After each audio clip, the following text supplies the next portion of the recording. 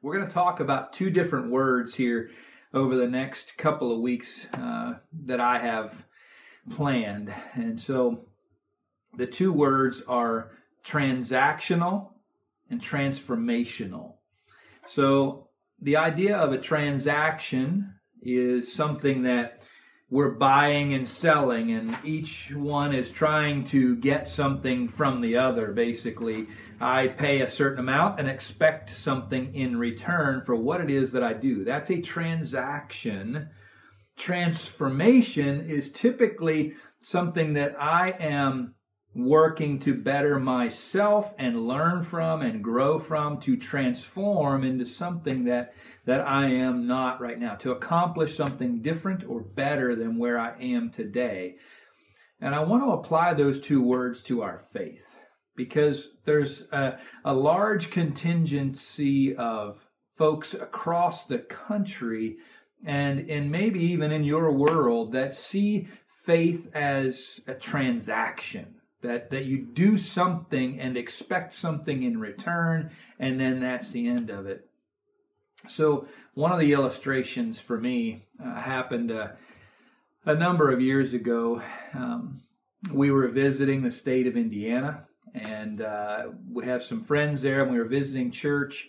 It was a Sunday morning, and I was helping out with some things at the church that morning, and my wife drove separately to the church.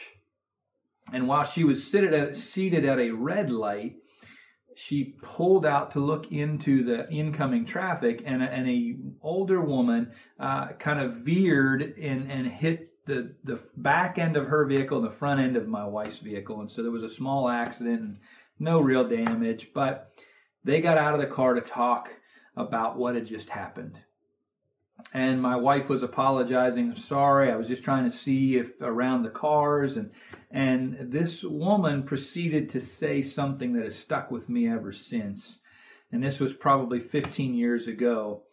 She said, "Well, I just came from church, and a lot of good that did me." In her mind, in that moment, going to church should have kept her from getting involved in this little fender bender even. There was a transaction that happened somehow between her and Providence because she went to church. A plus B equals C, and it's just a bad way to view your relationship with God. And yet it's something we all struggle with, right? We all think about, God, why do you let these things happen to us when I try so hard? When I do my part, we all slip into these things. And so I want us to back up from that way of thinking and to think more about what is it that I need to learn from what I am going through. Obviously, 2020 was a year that none of us could have expected. None of us could have even written a story about, probably.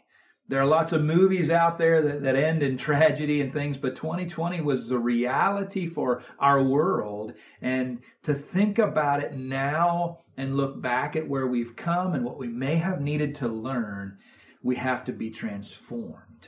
We have to turn inward a bit to look at where we're at and what we have learned from a year that was full of challenges to our faith. And so, do we have this kind of transactional faith between us and God that I go to church, I do the things I'm supposed to do, and in return, God takes care of all of the things that I want and all the things that I need, and nothing bad ever happens to me? Or do I have a transformational faith that means I trust God, not my circumstances? That even in the bad circumstances, my heart is transformed by what I'm going through because I have a deeper faith and a better understanding of the world I live in, and it's transforming me to think more about eternity. So do I think A plus B equals C? Do I go to church and it's a transaction and I'm good? Do I go to church to listen to the Word of God and think, how do I become more trusting of my God? How do I let Him into my heart and into my life to help me get through the circumstances that I am engaged in this world. So I thought we would look at several men over the next couple of weeks, and I'm going to invite Ben and Josh and maybe some others to speak into this as well with some of their favorite stories. The first story that I picked out was Abraham, because Abraham is a story that we know from the Old Testament. It's in Genesis. Most of the beginning of the book of Genesis talks about Abraham from about chapter 10 or 11 all the way through to 26, 27. And so there are a couple of things that happened to Abraham. First of all, we see that Abraham in chapter 12 was promised to become a great nation. That God promises Abraham, I'm going to give you a son, and out of that line, I will make you a great nation. I will make Israel a great nation. I will then bless the whole world through you. And we know now today that means out of that line, out of the Abrahamic line, is going to come Jesus that we just celebrated through the line of David right through to Joseph. We know that was how God was planning to bless the world. And it all started with Abraham there in chapter 12 and the blessing that God gives to him. And so Isaac is born to Abraham and Sarah in their old age, and that blessing begins to show itself to be true. God, in the circumstance, delivers on his promise. Now, Abraham could have easily begun to think that promise and that transaction was done, right? That Abraham's faith, by leaving the country that he loved and by moving to where God wanted, he received Isaac and the transaction was complete. Now he was going to become a great nation. But God wanted more for Abraham. God wanted his faith to be transformed, to be about trusting God all of his life, not just for one big transaction that needed to happen.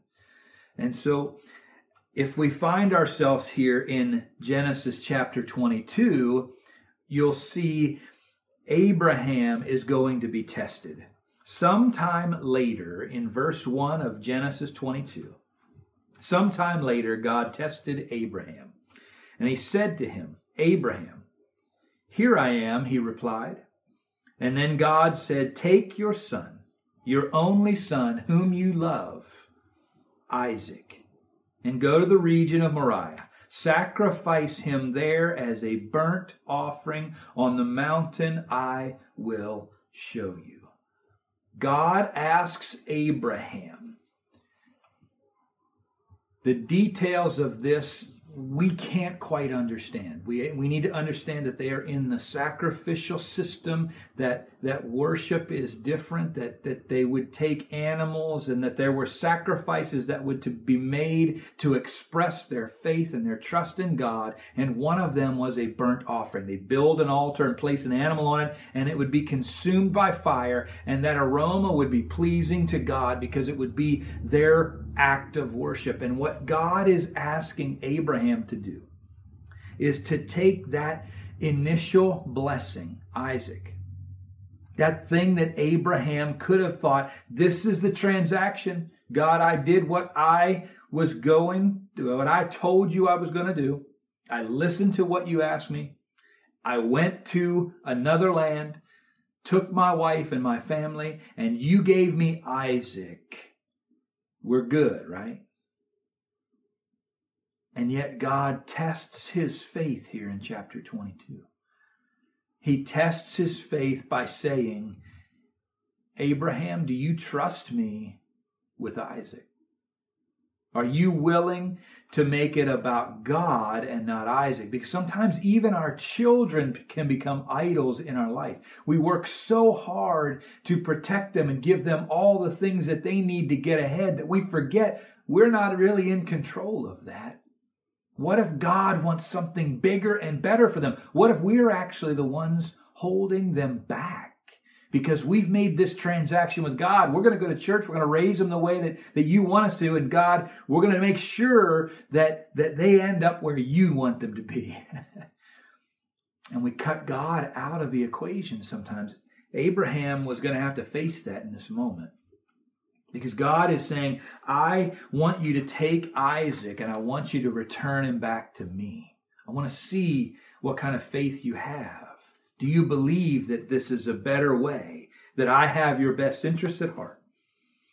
In Genesis chapter 12, God promises many descendants to bless the whole world. We know all of that. And then Isaac is born to them in their old age. He's their only son. And God says, take your son, your only son, whom you love, Isaac, and sacrifice him as a burnt offering.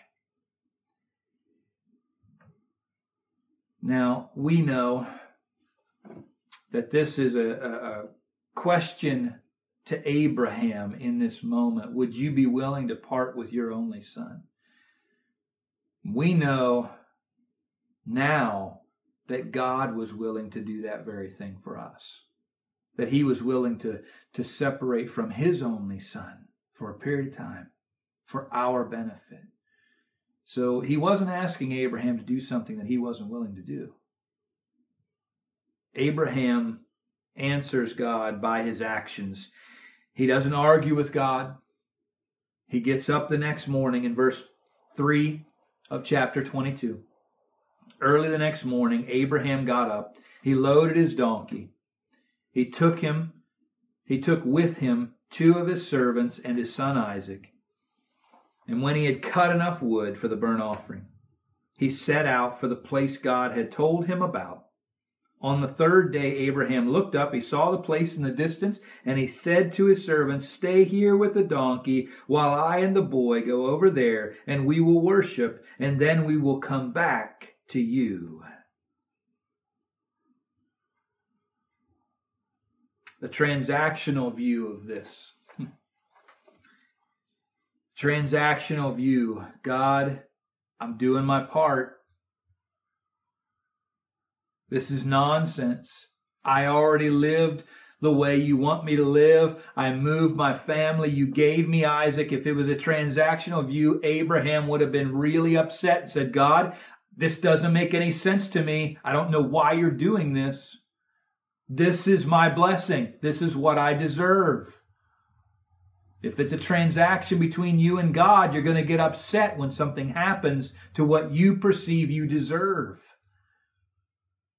If it's a transformational view, you trust God. You trust that he's going to provide. And that's what Abraham basically says here without saying it out loud. In the next verses, we'll hear it for sure. But here it says to the servants, stay here. We're going to go over and we're going to worship. And then we will come back to you. He never tells the servants what's going on. He has complete trust that God will return both of them back to where they left. Verses 6 through 8 in Abraham's words. Abraham took the wood for the burnt offering. He placed it on his son Isaac, and he himself carried the fire and the knife. As the 2 of them went on together, Isaac spoke up, and he said to his father Abraham, Father, yes, my son.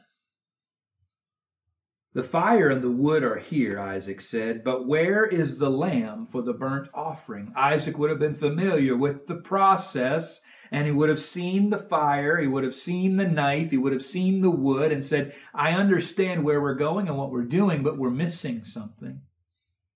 The actual sacrifice. And Abraham answered to his son in that moment, God himself will provide a lamb for the burnt offering, my son. And the 2 of them went on together.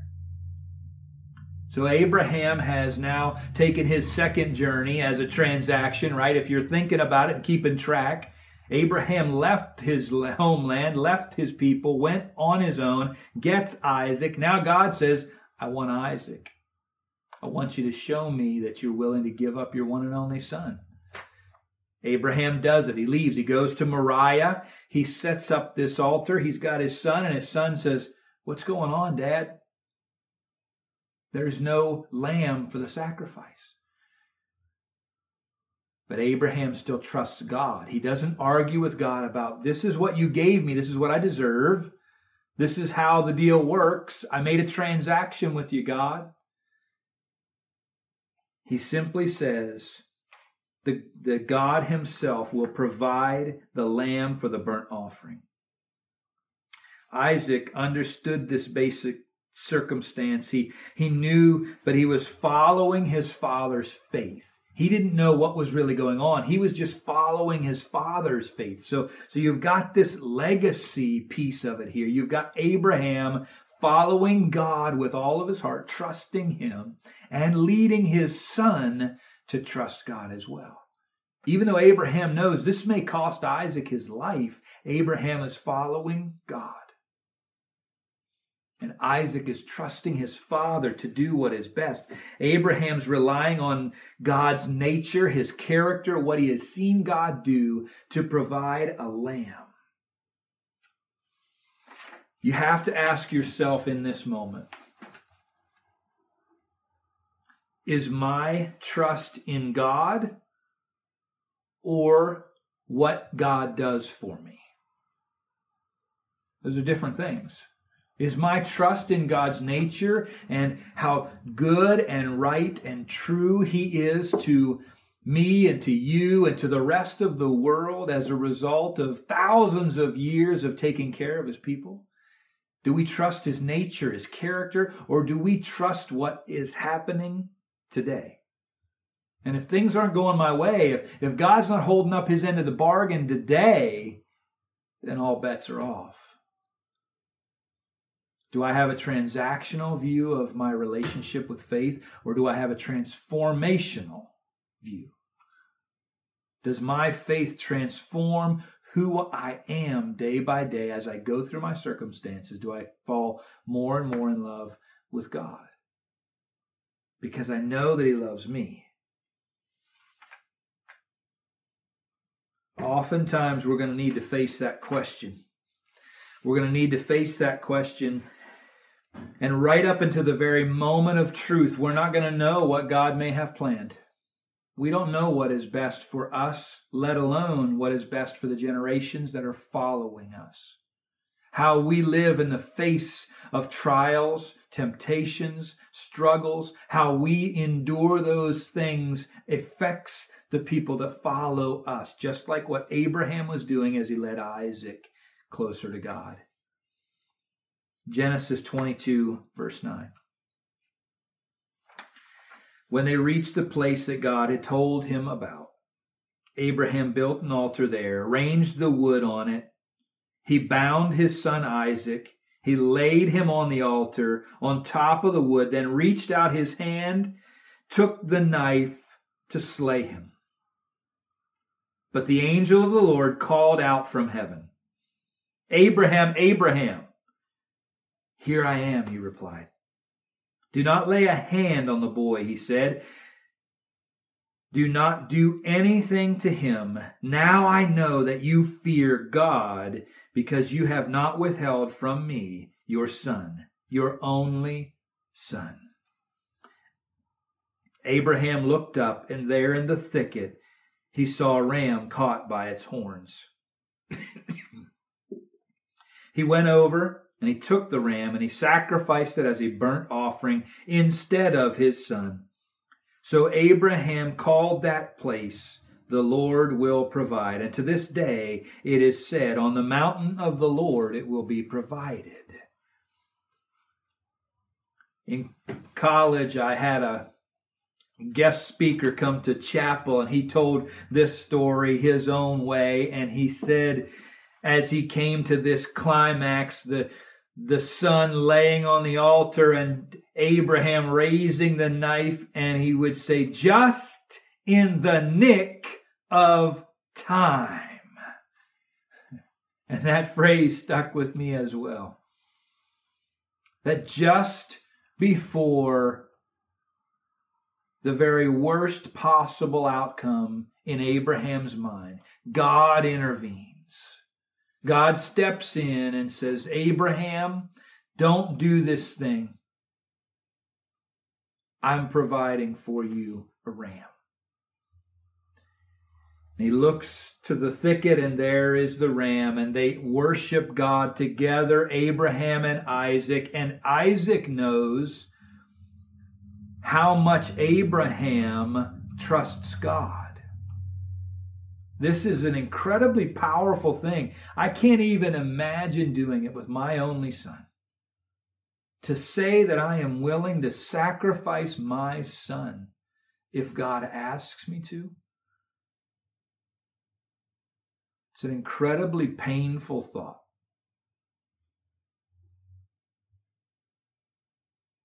But would I be willing to, if God were standing in front of me, pursue God so wholeheartedly to show JD that I love my God?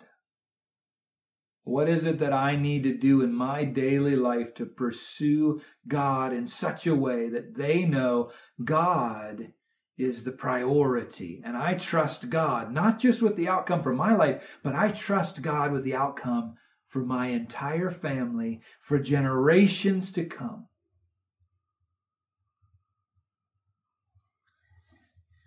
God provided. His timing often eliminates all kinds of earthly explanations. It leaves us with only Him to thank. In this moment, Abraham could have looked around for another animal. He could have bought one. He could have taken one with him. He had all kinds of ways to sacrifice. He could have brought one along just in case God changed his mind. But he didn't, because God said, this is the path I want you to go. I want you to go with you and your son, and I want you to sacrifice him. And just in the nick of time, God provided something that was without earthly explanation. So we're not going to know all the time how God is going to handle our circumstances.